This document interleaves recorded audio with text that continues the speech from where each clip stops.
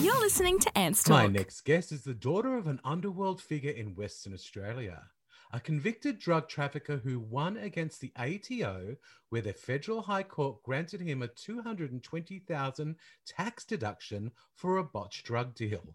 Welcome to the show, Lisa. How are you? Oh, thank you, Anthony. I'm very well. How are you? I'm very, very well. Now, listen, as I've just mentioned in my intro, how did that happen? I think that is so fascinating because it is based all around an old law, isn't it? Yes, it is. I really don't know, but my dad had balls as big as anything, and he always tested boundaries, and you couldn't say to him, no, you can't do this, because he would go ahead and try anyway. He didn't let anything stop him. And yeah, he always pushed the envelope. That was just his character. What was his background? Was he born and bred in Australia, a background of Australian? No, my father was born in Reggio Calabria, Italy. So he's Calabrian. Yeah. And he was born in 1948 and came to Australia when he was 3 years old with his parents. And he later had two sisters who were born in Australia. But he didn't have an accent. He was very ochre Australian. And I had a very ethnic background growing up, and my grandparents were very humble, law-abiding citizens and beautiful people, and they produced my father. And I don't really know how that all came about as to his character. Yeah. So, Lisa, tell us, when did you become aware of what your dad, whose name was Frank LaRosa, what he did for a living? I don't know that it was something I understood the magnitude of until I was much older. But I did have some inclination growing up when I was around 10 or 11 years old. We lived in a place called Greenwood in Western Australia, and my father had a 3-story house, because my father was actually a builder by trade. Right. And he'd built this magnificent 3-story home, and it was on a slope. So from the front it looked like 2 stories, but from the back it was 3. So part of it was actually built into the ground. Oh. And so it was on different levels.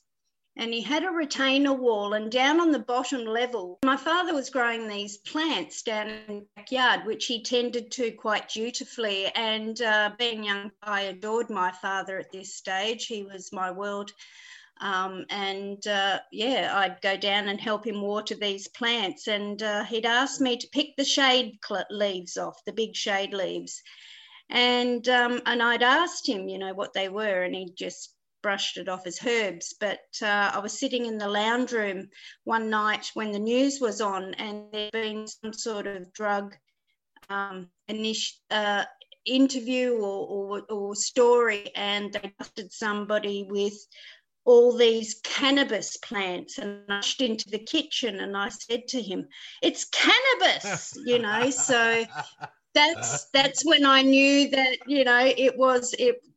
it was drugs. But I still really, at such a young age, didn't know the magnitude of what it was, or I can imagine. So it wasn't until I was much older that I had some sort of idea. Now, I know your father went missing in 2008 and was found 7 months later, murdered with his 4th wife. Tell us about that time. That was horrendous. I had gotten a phone call from his sister, my auntie. Had I heard from my father, because I live here in Tasmania and he's over in Perth, and I said to her, no, I hadn't heard from him, and didn't think much more of it. But it was a very brief phone call, and when I hung up, I said to my husband, that was really odd. I don't know what that was about. And next day I got another phone call from her telling me that she had reported my father missing. So I said, oh, that's strange.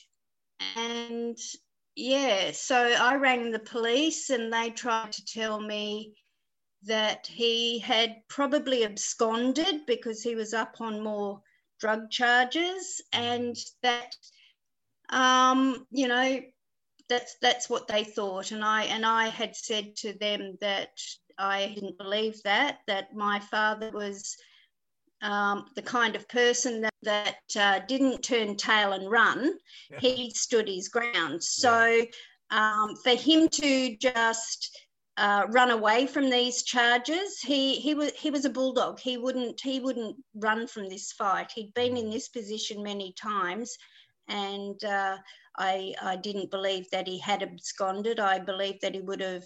His motto was always do the crime, do the time. So he would have been willing to face these charges, although he had told me that the drugs weren't his. So anyway, so I got a little bit worried then that, yeah, something had happened. And I said to the police officer at the time, I said, you guys have got your work cut out for you, because if my father's missing, something's happened to him, and you guys, whoever did this doesn't want him found, and you won't be able to find him. So, yeah, I had grave concerns. How old were you at the time? This was 12 or 13 years ago, and I'm 52 now, turning 40, because I had earlier in the year, and I wanted him to come to my 40th birthday and my daughter's 18th or 21st or something. I'm a little lost at dates now. The time's sort of passed, so it's hard to remember dates. But it's still not really that long ago. Like, that's really not that long ago at all. God. No. And so I know that the trial went on for 12 weeks. You were there for most of it too, weren't you? Yes, I flew back, and I wanted to know what happened. So he was discovered 7 months later. During that time, I didn't sleep very much. I didn't eat very much. My life had gone into suspension, because when someone goes missing out of your life and you don't know what's happened to them, you get this survivor's guilt where you don't want to move on with your life, because you don't know what's happening with the person that's missing, and then you feel guilty about just going on with your everyday life, you know. Yeah. So I was in that sort of situation where the world stood still for me for a very, very long time, and it affected every aspect of my life, my relationships, my work, my health, and we finally, the Christmas of 2008, do a bit of camping out of the area, and we got away. And during this time, the police had been looking for my father, and they had areas that they were looking at, and they were taking earth-moving equipment to have a dig. My father had owned previously a property out at Chittering, and so they were looking there. One of his so-called friends apparently owned it.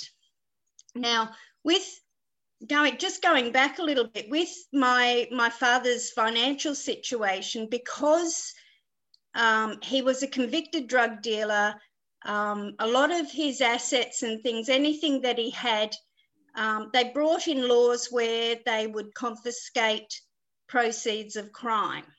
Right. So any of my father's assets, he actually put into other people's names, so that he appeared to not actually have any assets. So he actually had assets, but they were in other people's names, and he didn't trust me, because he didn't put anything in my name, because I had, the last time that he'd gone to prison, I had flushed $80,000 worth of drugs down the toilet that he'd had mailed to my address.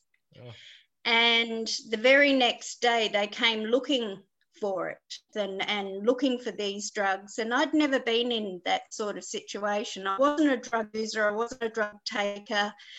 I wasn't my father. I wasn't mixed up in that world. And I joined the Air Force in between time and had come back with my children and my husband and reconnected with my father. So there were long periods of time where we were estranged, which is probably a good word. So I was living next door to my grandmother, and he'd had these drugs without my knowledge. I didn't know they were coming, and when they came, I was told not to open them, just to leave them. And then when I realised what it was, I'd actually flushed them down the toilet. So he then came, and I actually saw, I don't know if you've ever heard the term, but I actually saw my dad had very brown, I would say almost chimpanzee brown eyes, and went from this beautiful brown to black. Wow. So I'd actually seen the devil in his eyes when I realised what I had done. And he'd threatened my life. And I told him there and then that I wasn't going down with him. There'd been a car chase all over Perth because they had intercepted drugs before.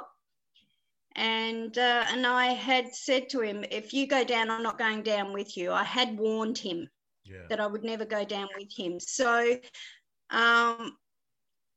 he then never trusted me after that.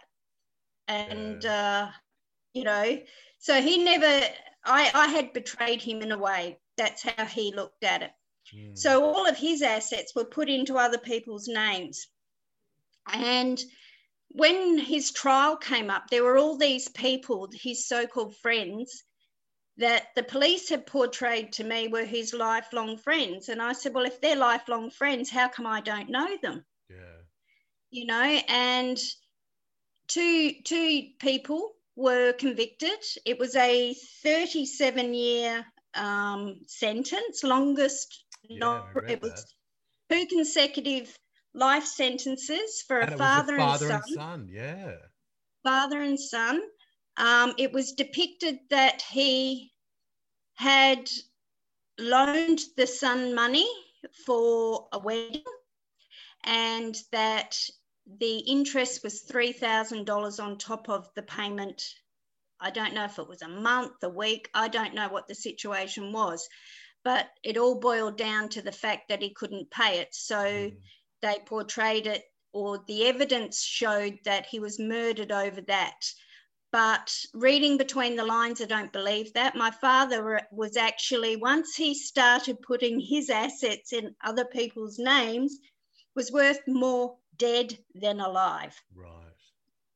So that's my thought, that it was actually a hit. Yeah. Yes, okay, the 2 people that did it did do it, but I don't believe necessarily for the reason that it was proved to be. Yeah. And you also read a statement at the trial saying that you had forgiven the men for their actions. How hard was that? Not so hard, because for me, going through the 10 weeks or 11 weeks it turned out to be of sitting through that trial, I got to see and hear all the evidence. I got to see all the circumstances around it. I believe that my father's death was brought about by his own hand, in the sense that it was the world that he dealt with. It was the world that he was in. It was never going to end well. It never does. And he ultimately paid the price. As I said to you before, he was a big one for saying, do the crime, do the time. And his time had come, and I believe that's why he was no saint.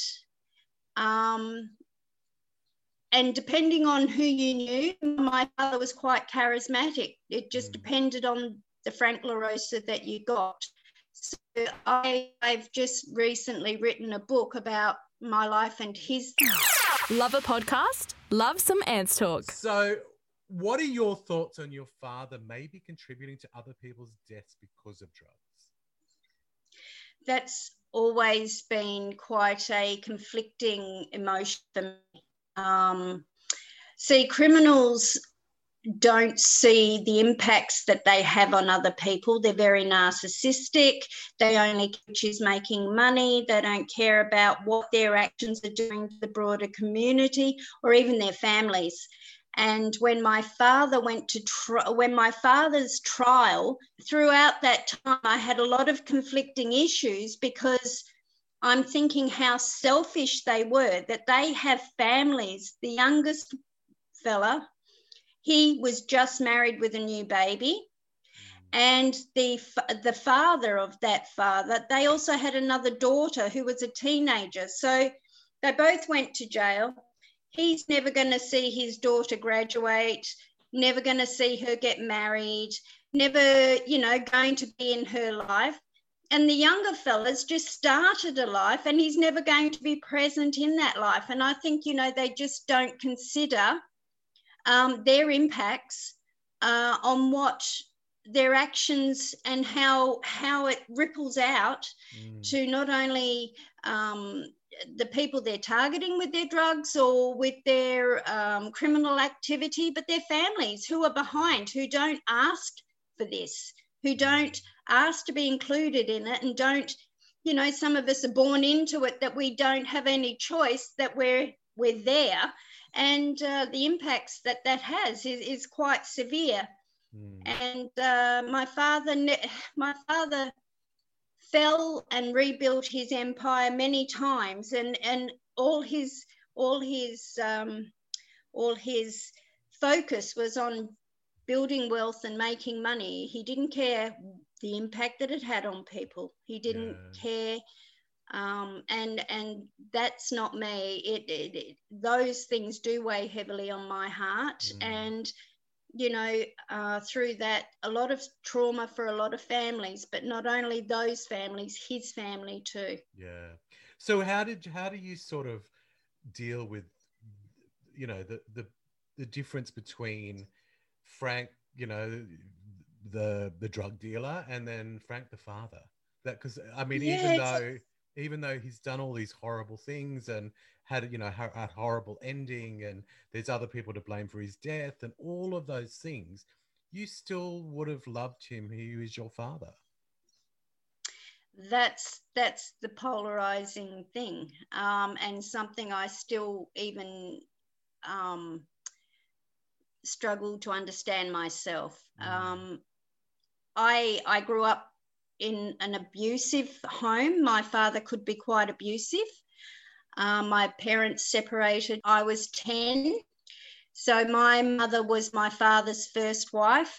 My mother was 17 when she had me, and my father was 20. So they were married very young. My father was a vet.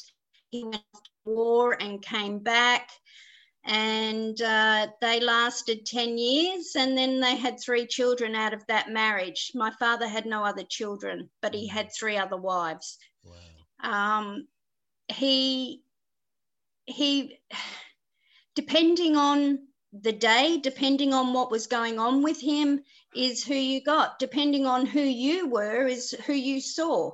As I said before, he was quite charismatic. A lot of people at his funeral spoke very highly of him, but it just depended in what circles they were from. So he was a very Jekyll and Hyde type of personality. And I was on the receiving end of quite a few brutal beatings over my lifetime, and I still loved him. I didn't know any different a lot of the time growing up. And I guess blood is thicker than water. And I tend to now reminisce and only think about the good times. But there were many bad times. Yeah. But I also am very grateful because I did grow up in the school of hard knocks. Yeah. My father, whether they be good or bad lessons, taught me a lot. And so I didn't grow up in a world looking through rose-coloured glasses, just in my father's actions, horrific things. And he prepared me for life, I guess. I mean, this world isn't necessarily very kind. And I'm very grateful because I wouldn't be the person I am today without the lessons and the trouble and the trauma that I've been through. That makes me the person I am today. Probably the best thing he gave you too was to learn how not to live your life. Absolutely. Yeah. Absolutely. But I didn't have the option to walk away. Exactly. Now, I know you've also written a book about your father titled Collateral Damage. Tell us about that. Yes. So COVID has been a very interesting time. And in my relatively short life, I've experienced a lot. So I found that there was always a story there that needed to be written. I just didn't know when I was going to do it. So when COVID came around and we were in lockdown for such a long time, I thought now was a good time to actually put my life story and how my father's life impacted my life. So it's a memoir. It's not my father's story. It's my story. My father does feature in it, and there's a couple of very interesting stories in it. But it's a very intimate, very raw, very personal account of the impacts of his actions, his lifestyle on me.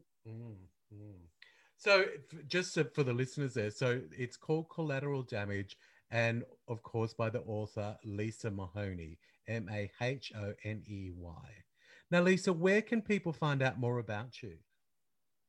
So I am on the socials. I'm on Facebook and Instagram, or you can find my Collateral Damage page on Facebook.